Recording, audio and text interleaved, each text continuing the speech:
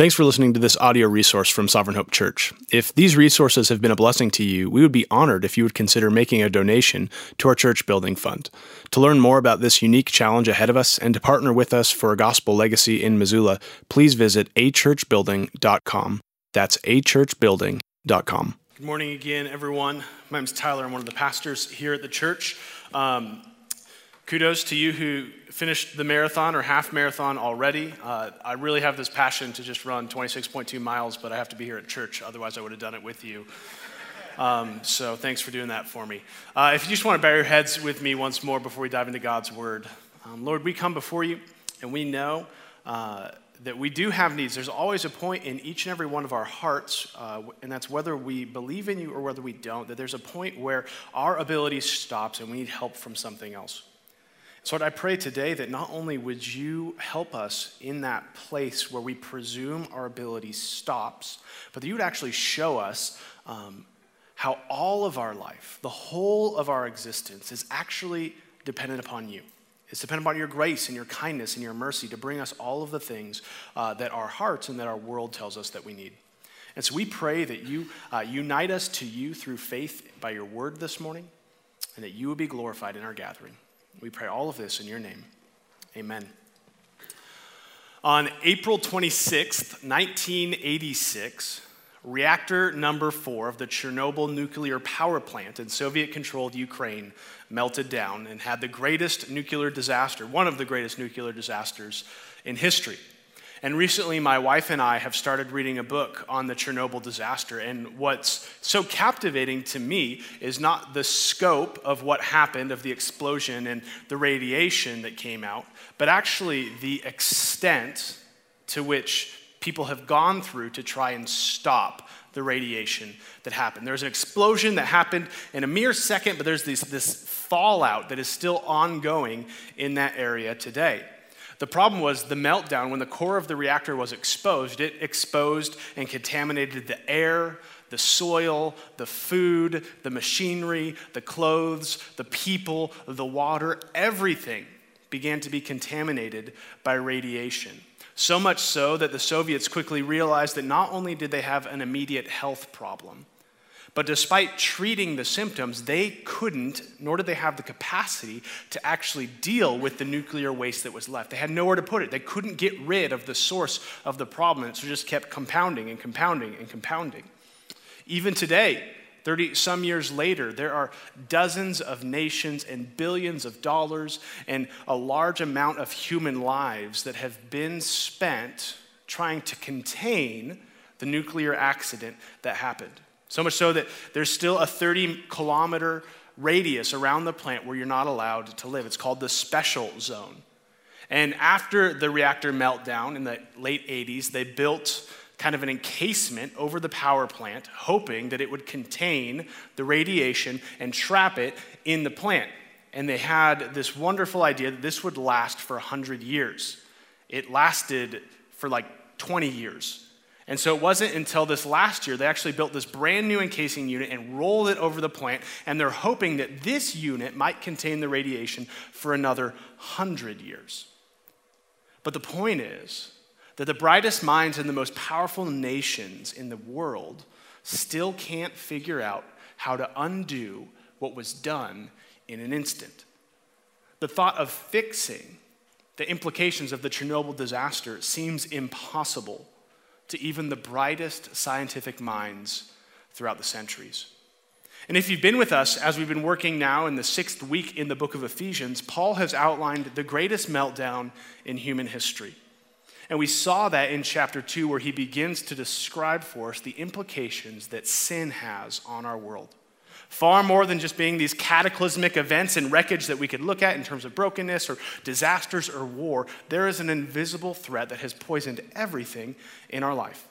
It has poisoned our world. It has deadened our hearts. It has separated us and brought hostility between us and one another. But more importantly, it has removed us from the goodness of God himself. And as Paul is describing this bleak situation in our world, he begins to talk about the unthinkable.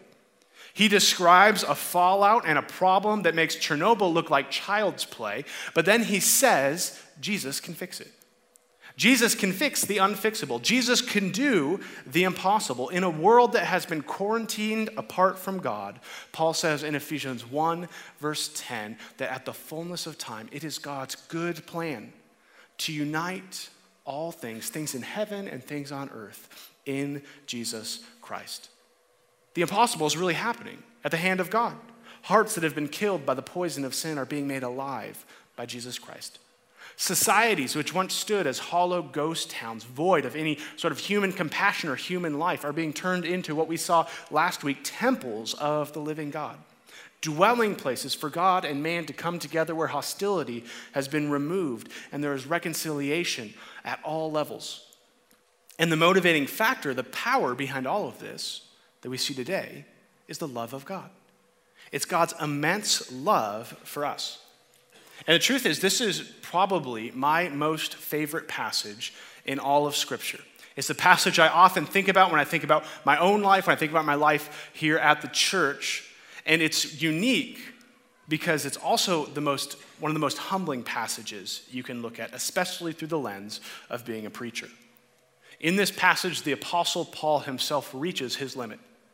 He reaches the point where he realizes that teaching and encouragement and even sometimes firm rebuke, it stops. And now he begins to describe something that only God can do. And he begins to pray. This beautiful prayer. He realizes it's only God, through the Holy Spirit, by the work of Jesus, that what he's asking for can be done in our lives. Make no mistake, Paul here is outlining for you the very undoing of all of the wrong that has happened in your life. He's holding out for you the promise of being finally purified from the internal and external harm that sin has brought into this world. And he's tied it not only to the removal of that, but the promise of eternal satisfaction.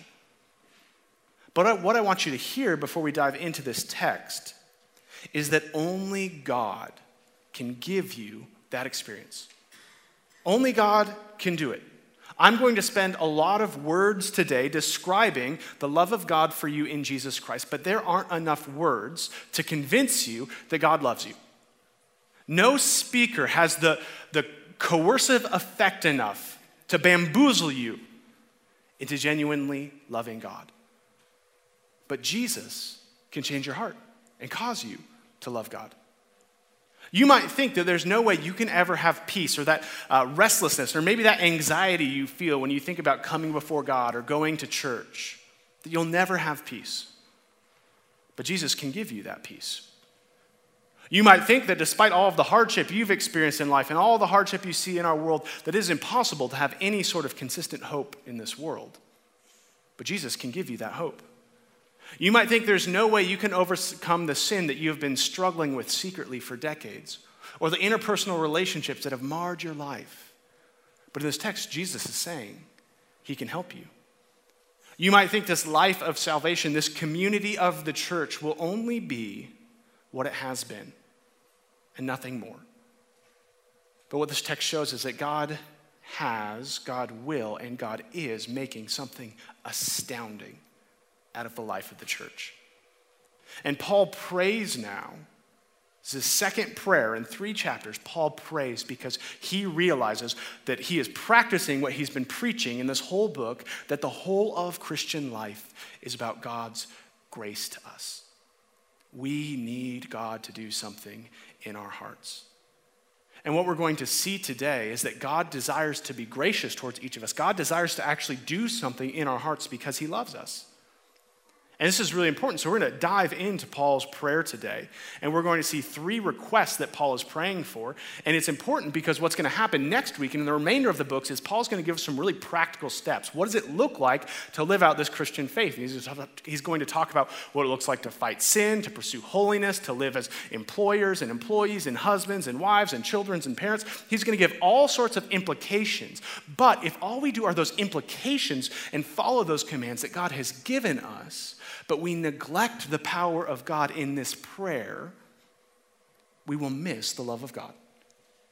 And if we understand the love of God in this text, then all of those commands, as weighty, as hard, and as difficult as they might seem to us, we realize they're doable because God has loved us in Jesus Christ.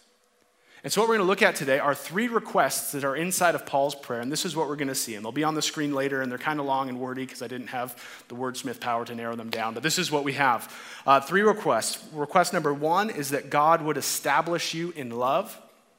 Request number 2 is that believers would explore the love of Christ. And request number 3, that Christ and the church would display the glory of God. And so with that being said, I'm going to read this text again. I want you, as we're reading it, to see if you can see these 3 requests that Paul has woven into his prayer. And let's read what KJ just read for us in Ephesians chapter 3. For this reason, so those of you who were with us last week, Paul is resuming the prayer that he got distracted from last week.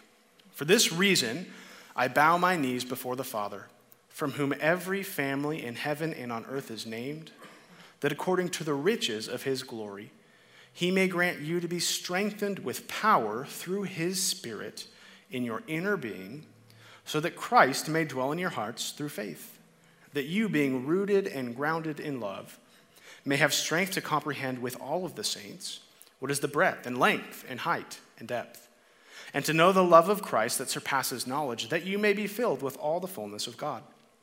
Now to him who is able to do far more abundantly than all we ask or think, according to the power at work within us, to him be glory in the church and in Christ Jesus throughout all generations, forever and ever. Amen. So there are 3 requests in Paul's grammar inside this text, and we're going to start by looking at the first one. And his first request that we see in the first 2 verses is this, that God would establish you in love. That God would establish you, whoever you are, wherever you are, that God would establish you in love. What does that look like? You see, Paul knows that it's only God who has the power to do this. And he opens his prayer by alluding to families, praying to God from whom every family in heaven and on earth derives their name. Anyone who is saved by God, regardless of where you are, you belong to God's family in a unique way. You share, your name is derived from God. And so in the modern West, the idea of family names and family heritage probably doesn't have the weight it had, even in America a few decades ago, or in the rest of the world today. You see, for Paul, when he's talking about the name of your family, he's stressing so much more than what shows up on your driver's license. To have a family name, or to have a crest, or to have some sort of heritage with your family meant that it brought with it social advantages or social disadvantages. To have a name that was less than honorable, to have a name that was disparaged or had some sort of shame meant that you would never be on even ground with those of a noble name. If your father had a less than attractive job, you were destined to take that job. You were the son of the tanner. You were the son of the plumber. If your dad was a king, you were the son of the king, and his name defined you. A bad name brought with it shame and trial, and a good name brought with it specific privileges, rights, and new access. And what Paul is now saying here is that when you have been saved by Jesus Christ, the adoption process that Paul started talking about in Ephesians chapter 1 is finally complete. And now you have a new name. You have access and privileges which, regardless of what you inherited, regardless of your parents' name, you are now named in Jesus Christ. The whole world is different. There's a transformation that changes everything. You have access to God. You have privileges in a world where your name once did not have them or provide them. There is a conversion even in our name. New principles, new priorities, new privileges. And in light of this, Paul goes on to point out something which should be absolutely staggering to us. And we see this in the first 3 verses, Ephesians 14 through 17.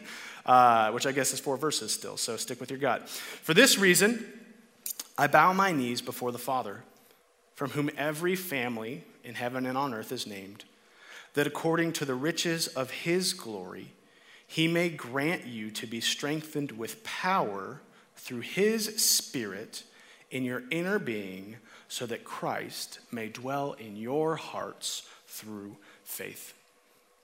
So have you ever been in a situation where it is so obviously and abundantly clear that you need someone else to help you?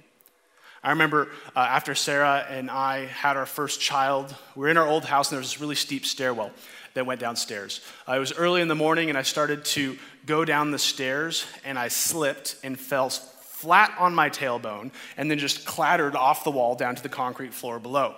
And it was this, I don't know if you've been hurt so bad where you just feel nauseous inside of your stomach. And I'm already like a weak, like make much of nothing kind of guy. And so I'm laying there on the bottom of the concrete floor, certain I just broke my tailbone. And I just begin to cry out for help. And I realize in that moment there are two people upstairs. But only one of them would bring me any sort of real hope. If there at the top of the stairs was magically my 1-month-old son, I probably would have been amazed, but I probably wouldn't have taken much comfort from that. And even with that, my wife is who I wanted to see, because she could come and she could at least check in on me and pat my head and tell me it's going to be okay. But would have been what better, if you ask me, is not a woman recovering from childbirth. It's one of my strong, able-bodied friends to come and carry me, or a doctor to come and confirm that everything I thought was wrong, and you personally have encountered all the pain that humanity can do, and you've dealt with it masterfully. That's what I wanted in that moment. And we've all had moments in our life where because we perceive a need, we also perceive who it is we want to see come to the top of the stairs and what it is we want them to do for us, right? We not only say who it is we want to save us, but what that salvation will look like. And so here we have Paul writing to the church in Ephesus, a small church buffeted by culture, insignificant in influence, wrestling itself with the imprisonment of Paul, their dearest friend in the faith. But now Paul begins to bring the big guns to bear on the church. All right, Ephesus, church whom I love, church who I've spent the most amount of time with. Here I am, the missionary apostle Paul, and I'm praying for you. And I am praying that God the Father, according to the riches of his glory that has been unpacked in Ephesians chapter 1 to be staggering and indescribable, that God would send his powerful Holy Spirit to strengthen you in your inner being. That the work of Christ might have a compelling effect on you in the deepest core of who you are, so that you might fill in the blank. Think about what the impossible situation might be in your life. And imagine the who you think would come to the top of the stairs and what it is you envision them to provide for you. What does the solution to that impossible need look like? What is the counter to your fears or your sorrows that you hope the entire work of the Trinity would come in and apply to you in your need? And then let's think about that. All of God for all of your need. Wouldn't we expect some sort of Samson-type power? That we could go and kill the hordes of haters in our life? That like Elijah, fire would come and consume our lousy bosses or our interpersonal needs? Or that like the 5,000 hungry souls at the feet of Jesus, that he would take what little we have and multiply it to blessed abundance? We want something miraculous. Because just like in looking at Chernobyl, we know that there are needs in our life that take a miracle, that take something outside of ourselves. But did you see the miracle that Paul prayed for? Did you see what the entire power of God the Father, God the Son, and God the Holy Spirit have set their will to do in your life, in your time of need? Look again at verses 14 through 17.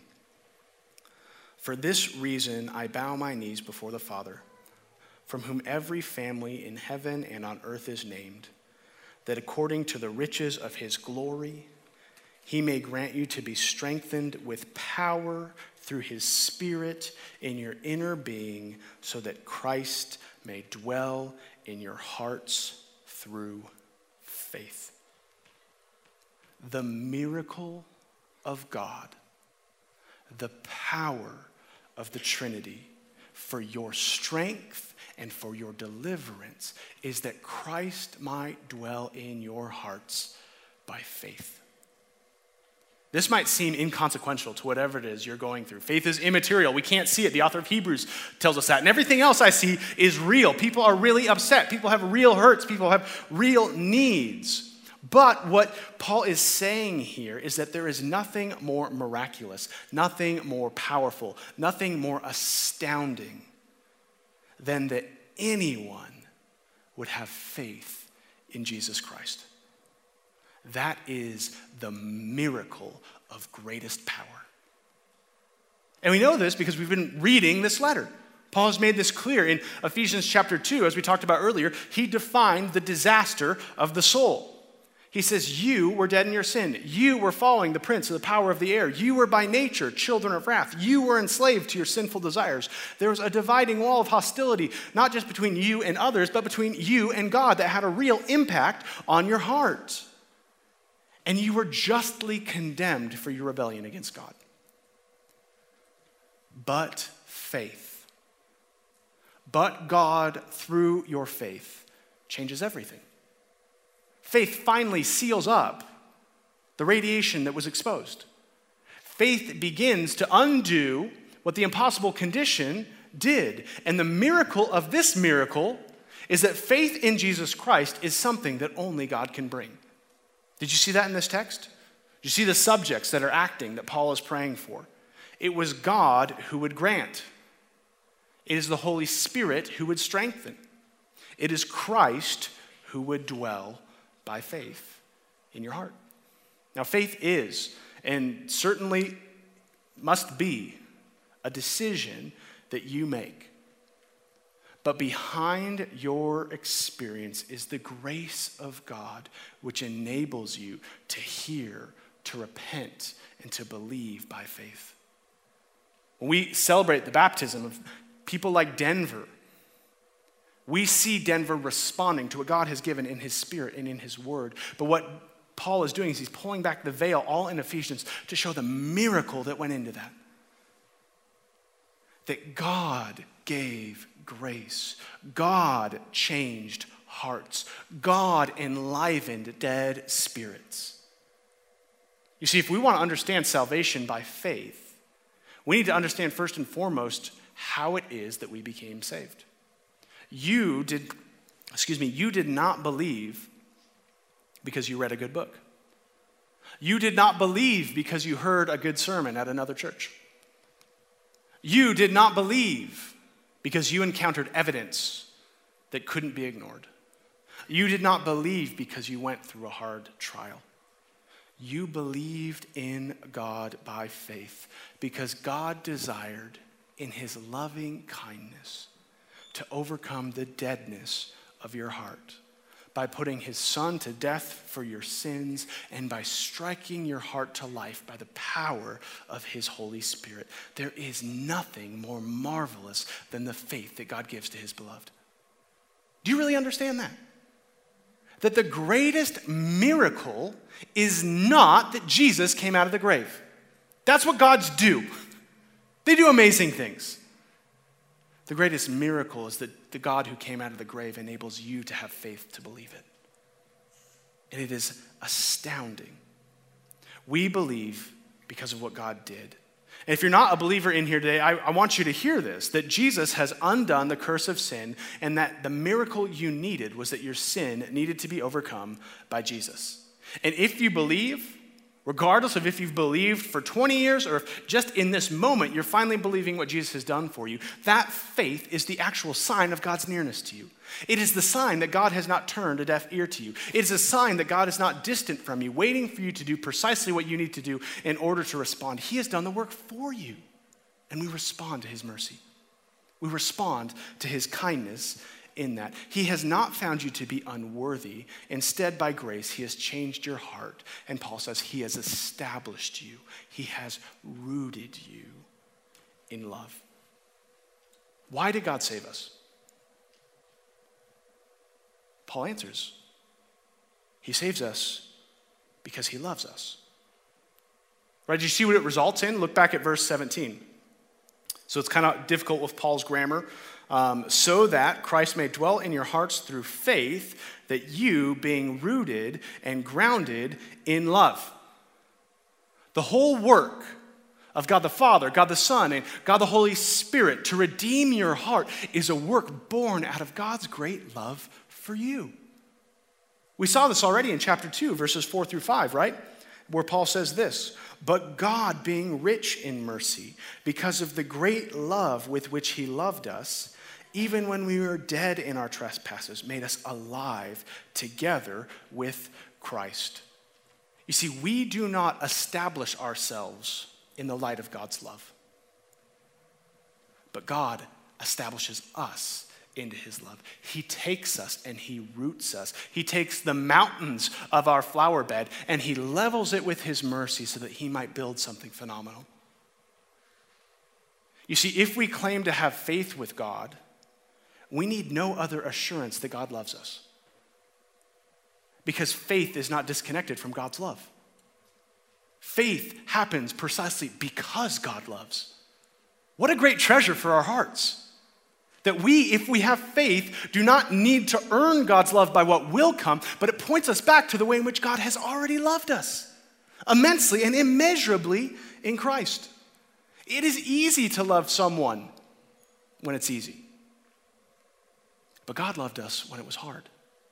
He loved us when it cost him his son. He loved us when we were far from him. You see, the gospel is the good news of God's love for you in Jesus Christ. And this is what Paul's saying. This is what joins you to God.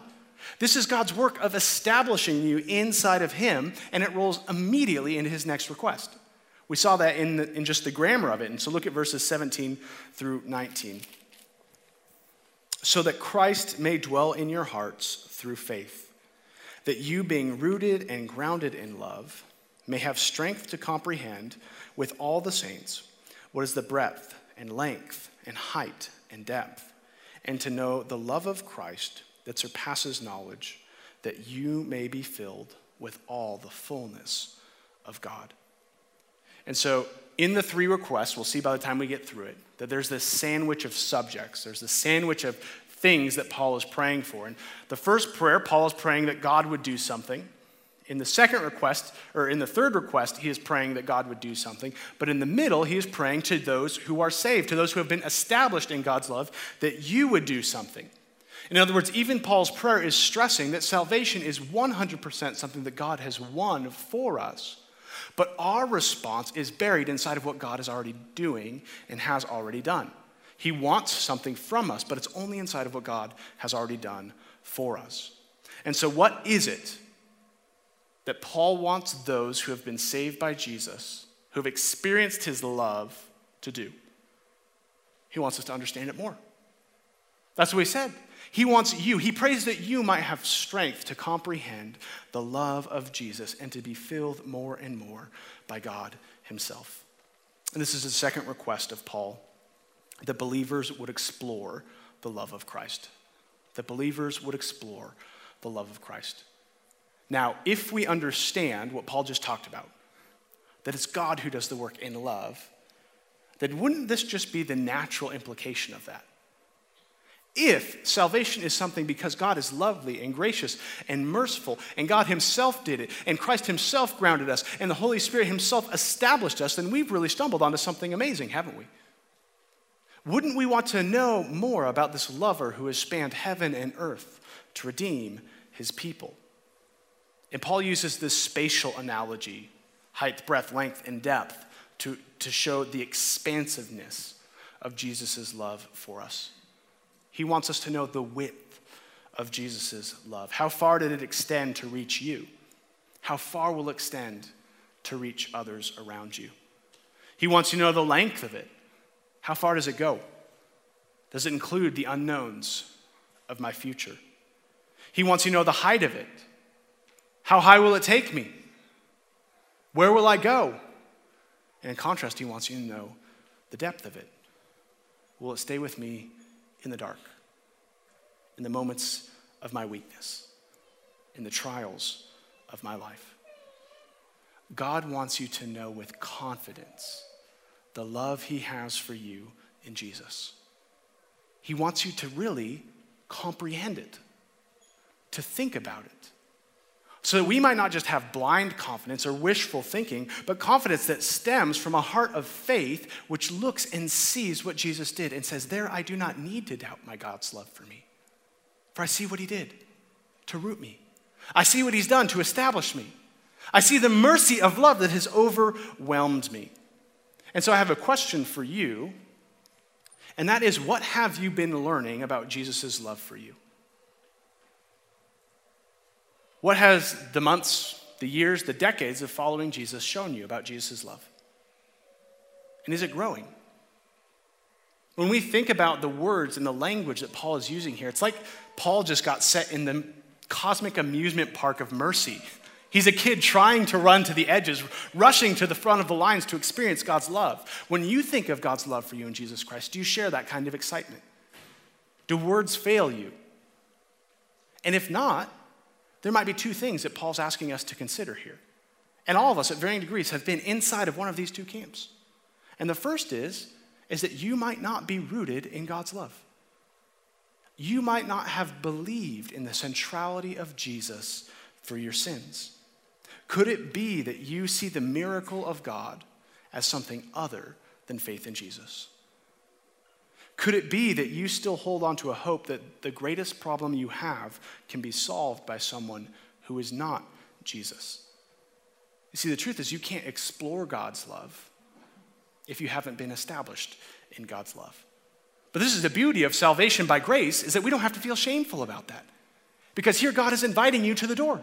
He's showing you how you can be placed inside of it, and we don't have to feel guilty about it because Jesus has paid for it. And so we come in by faith and we repent of our unbelief and our distorted vision of what was actually wrong, and we say, Jesus has done it all.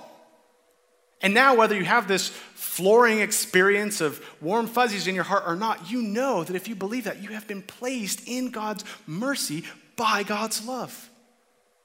And we can take hold of that with certainty. So the first thing is that maybe you're not rooted in God's love. And maybe over the course of this day or this week, you could really wrestle with God with it, like, what is it that I actually place my hope in? And is it Jesus? Have I been rooted, not by what I've done, but by what Jesus has done for me? If you're really wrestling with that, talk to someone from your community group, talk to an elder in here today, because those are hard questions, real questions that we should wrestle with. But the second option is that maybe we haven't considered the implications of Jesus' love. Often, this is so true for me, it's often easier to think of what Jesus has done for me and neglect what Jesus has won for me. What Jesus has done for me is Jesus has died for my sins. Jesus has taken the punishment of my sins and given me his righteousness. He has won something miraculous. But Jesus has also won us to something miraculous. He has won us into a life of loving communion with Christ himself. This theme of Christ's love for the church is going to be developed by Paul over the remainder of this book in Ephesians chapter 5. So much so, he's going to say that the reason we have marriage today is because of Christ's love for the church. And so a marriage illustration is fitting here because it's precisely what Paul is thinking of as he's talking about Jesus' love for you. The moment of faith in Jesus Christ, the moment where you have that time where you see it was Jesus and Jesus alone who could deal with the greatest problem of sin, is the moment you share when you give your vows at a wedding. You are rooted and you are established. At the altar, when you say, I do, no one doubts your love. It's communicated, it's understood, it's covenantal. Just yesterday, Jesse and Ellie were married, two people from our church. And this morning, waking up, not even 24 hours into marriage, they are just as married as anyone who has been married 50 years in this body. They are established in the exact same way. They have been rooted by the exact same covenant. But if you were to ask the 50-year-old couple that's been married for 50 years to describe the love they share in marriage, it's reasonable that they would have more words. It's reasonable that they would have more clarity. Not because when they stood at the altar 50 years ago, they were any more rooted or any more established than the two that just got married, but because we see that love has been lived out in life and they know it more certainly. They understand it more clearly. They have experienced it more deeply. They've lived years knowing that love through trial and hardship, through celebration and through joy. And see, there is a real temptation when it comes to those who are raised in the church to describe Jesus' love for you only by pointing to the vows of the wedding day. And if that's how you describe your love for your spouse, by saying, how do you know your spouse loves you? We got married. One day I said I do, and she said she did, and then we got rings. It was cool. Doesn't that neglect the vast experience of marriage? Yeah, how many times when we go to describe Jesus' love for us, it just points back to what he has done, which is true. No one doubts that. But also points to the life which he has won. That you get to walk through all of life experiencing the vastness of the love that is now yours, of the name that Christ and Christ alone has given to you. And Paul makes it clear, as romantic as this sounds, as natural as it may seem, he prays for strength to do it, for strength to comprehend. Ask the couple who's been married 50 years. It hasn't been a life of passivity. It hasn't been a life of simple ease. It hasn't been osmosis of showing up and having change miraculously happen in the home. It's been a life of trial, of hardship, of focus, of prayer, of dedication. It doesn't come all at once. It comes over time.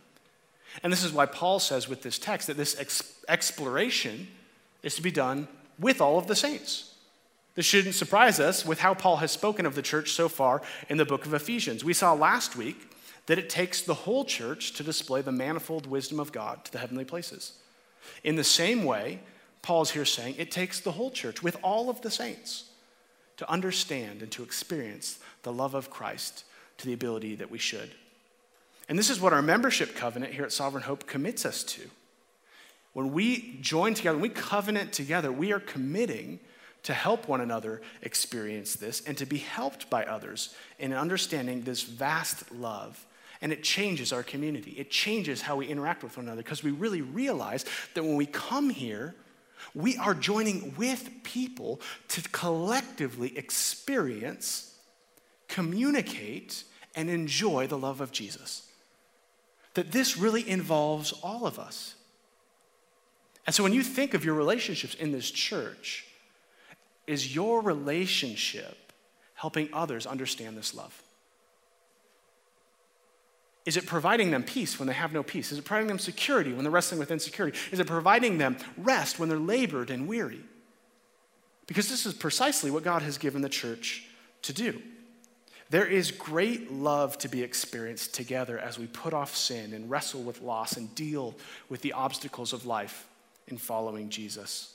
And here's the beauty of it that Paul's getting at, is every time, whether through triumph or trial, you think you have come up to the edge of Jesus' love for you, it proves limitless. Isn't that amazing?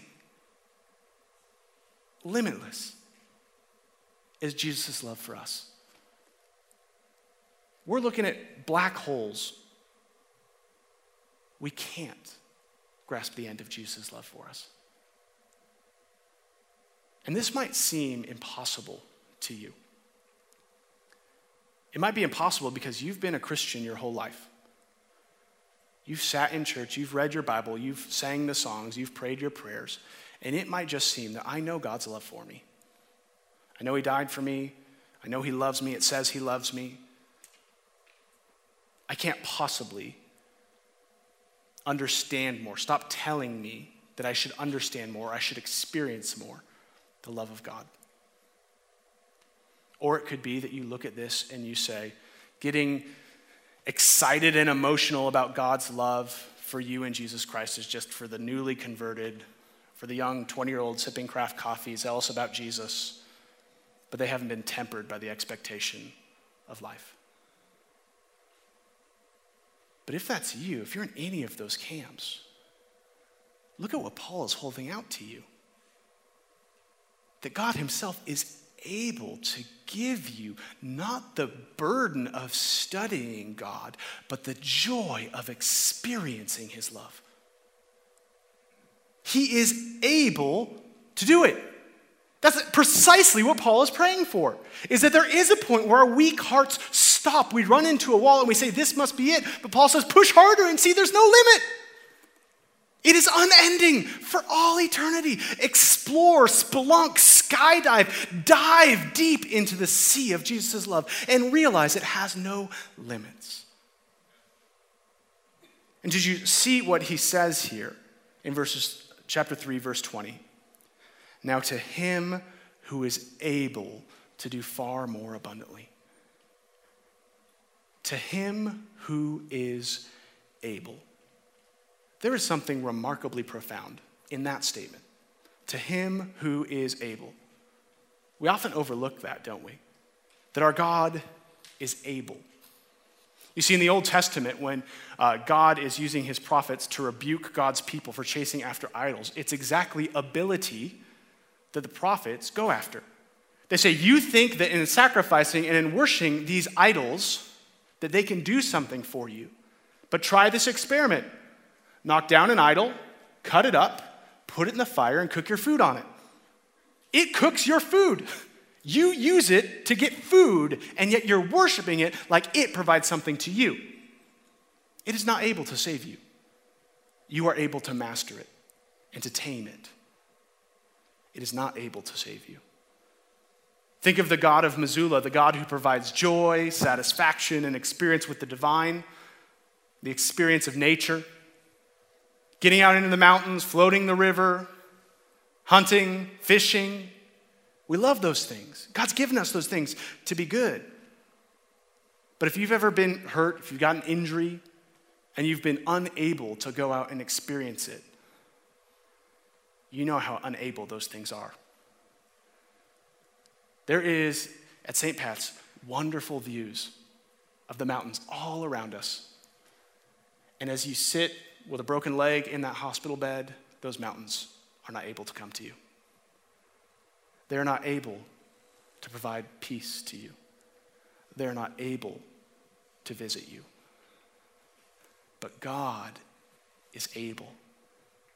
He is able to come to you when we are far from him. He is able to minister to us when we are unable to move towards him. He has made it his business to dwell in your hearts through faith when it feels that no one else is able. But that's not it. He is able to do far more abundantly than all we ask or think. For the building fund, I have had, I don't know if it's a privilege, the challenge of going and asking brothers and sisters in Christ who are not part of this church to consider making generous and large donations to our building fund. And in that moment when I'm there, there's always this tension in my heart. And our interns for GCF, when they're raising support, they have this same trial, and that's your ask is always based off what you think the person can provide. And you may ask less than what you think they can provide, or you might be able to ask more of what you think they would provide. But at some point, when we're making that ask, we realize that there is a limit to what we can ask. We can aim as high as we want, but there's a limit to what those people can provide for us. But what Paul is saying here is that God is able to do not only what we ask, but more than what we can even imagine. We can't outthink the riches of God's mercy towards us. He is kinder than we are to ourselves. He loves us more than we love ourselves. He is the good Father who levels us with his mercy. But the question we need to ask is when we think of Paul saying this is, what does it actually look like to receive these things from God? What does it look like when God provides for us more than we ask or think? How and where does he give it to us? And this is the point we see in closing. This is Paul's final request, that Christ and the church would display the glory of God. Verses 20 through 21.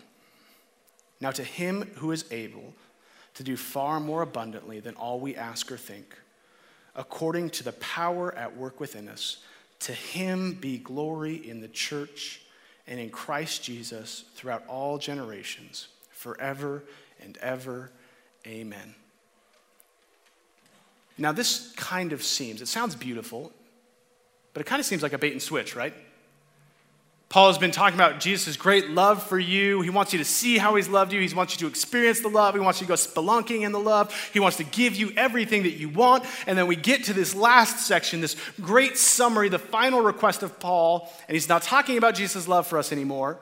And we're actually not the recipients of the ask. The ask is for God's glory. And we can look at that and we can say, well, where do I line up in this? I want more of the love and getting what I want portion of the prayer and less of this last section of prayer. But he asks for God's glory in Jesus Christ and in the church. And what this reveals, something really important, is that whenever you think of that impossible need you have in your life, what's behind your desire for love, for security, for peace, for belonging is truly a desire for glory. That's what Adam and Eve wanted in the garden. That's why the serpent was able to sneak in and say, God's holding back from you. Eat this and you will have glory greater than God. You will be like God. What they failed to realize is that God had already provided them his glory. He had shared it with them there in the garden. You see, the lie of glory is that we need our own. The lie of glory is that we need our own. Because we are really most satisfied, not with our glory, but with the glory of someone else. If we're honest, there's really no rest when we're living for our own glory because we worry if someone's going to come and take it. You set the record, you watch others come up after you. You have a good quarter, you're worried about the next quarter. You have a killer job, what's your identity and requirement? If it's about our own glory, we realize how fickle and how fearful it is. But in sharing someone else's glory, it brings us liberty. They bear the weight of it, right? You see, the truth is on the internet, there are countless high-quality professional photos of athletes and of celebrities. And yet, whenever we see one of them somewhere, we pull out our janky phones and we try to snap a poorly framed blurry selfie of you and that individual. Why? Because we want to share in their glory. Because we realize that even for a moment, if we can identify ourselves with them, we have a familiarity with their fame. We realize it doesn't make us a celebrity. Taking my picture with a football player doesn't make you a football player. But we know everywhere else that there is a sharing of glory that satisfies us. But brothers and sisters, it is impossible for you or for anyone else to provide for you such a soul-satisfying and world-changing experience. But God has. God has promised to seek your benefit in his glory. When I do weddings, we always begin the wedding with what's called a declaration of intent, where the bride and groom declare to each other and to those who are in attendance their desire to fulfill the covenant of this marriage and to hold it in honor for what lies ahead. This text is God's declaration of intent for all of human history. God will be glorified through his Redeemer, Jesus Christ, and his redeemed bride, the church. This is not a distant doctrine of the end times. This is the very encouragement that Paul is pastorally praying for this church, that Paul is praying for this church, that as you are rooted in love in the gospel, as we together explore and experience God's love in all of life, God will be glorified in the church and in Christ Jesus.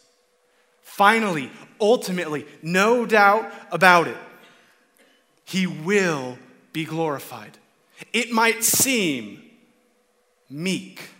It might seem ordinary. It might seem belabored by our sins and the sins of others. But if God is rooting us in him, and redeeming us as we gaze at his love. This means for you individually and for us corporately that everything amounts to glory. There are no wasted movements in God's church. It all matters, and it matters eternally. It all can provide for us exactly what we're hoping for, not in our own ability to build a kingdom that we think meets our needs, but to glorify God who has already met our needs in the gospel. Brothers and sisters, do you see that in your salvation, Jesus has undone the impossible? That you can finally and fully be loved because God has loved you. That it's only the love of Jesus that can consume every aspect of your life, that can provide a story that makes sense of Sundays and Saturdays and weekdays and sorrows and successes. And that it's only the glory of God promised perfectly in God that will ever satisfy our hearts. And here, God is saying, it's been won. Give your lives to that end. Think for that joy. Work for that beauty. Spend and be spent for that security. For God has held nothing back for his church in Jesus Christ. So let's pray that as Paul prayed, God will do exactly what Paul is praying for here in Missoula, in our homes, more importantly, in our hearts. So would you bow your heads with me in closing?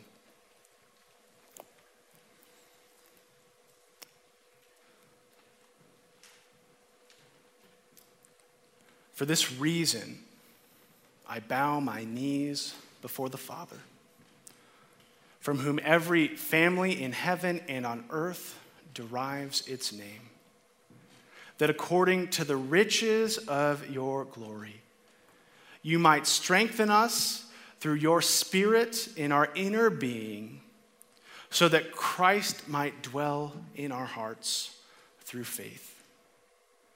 That sovereign hope, being rooted and established in love, may have strength to comprehend with one another what is the breadth and length and height and depth, and to know the love of Christ which surpasses knowledge, that we might be filled with all the fullness of God.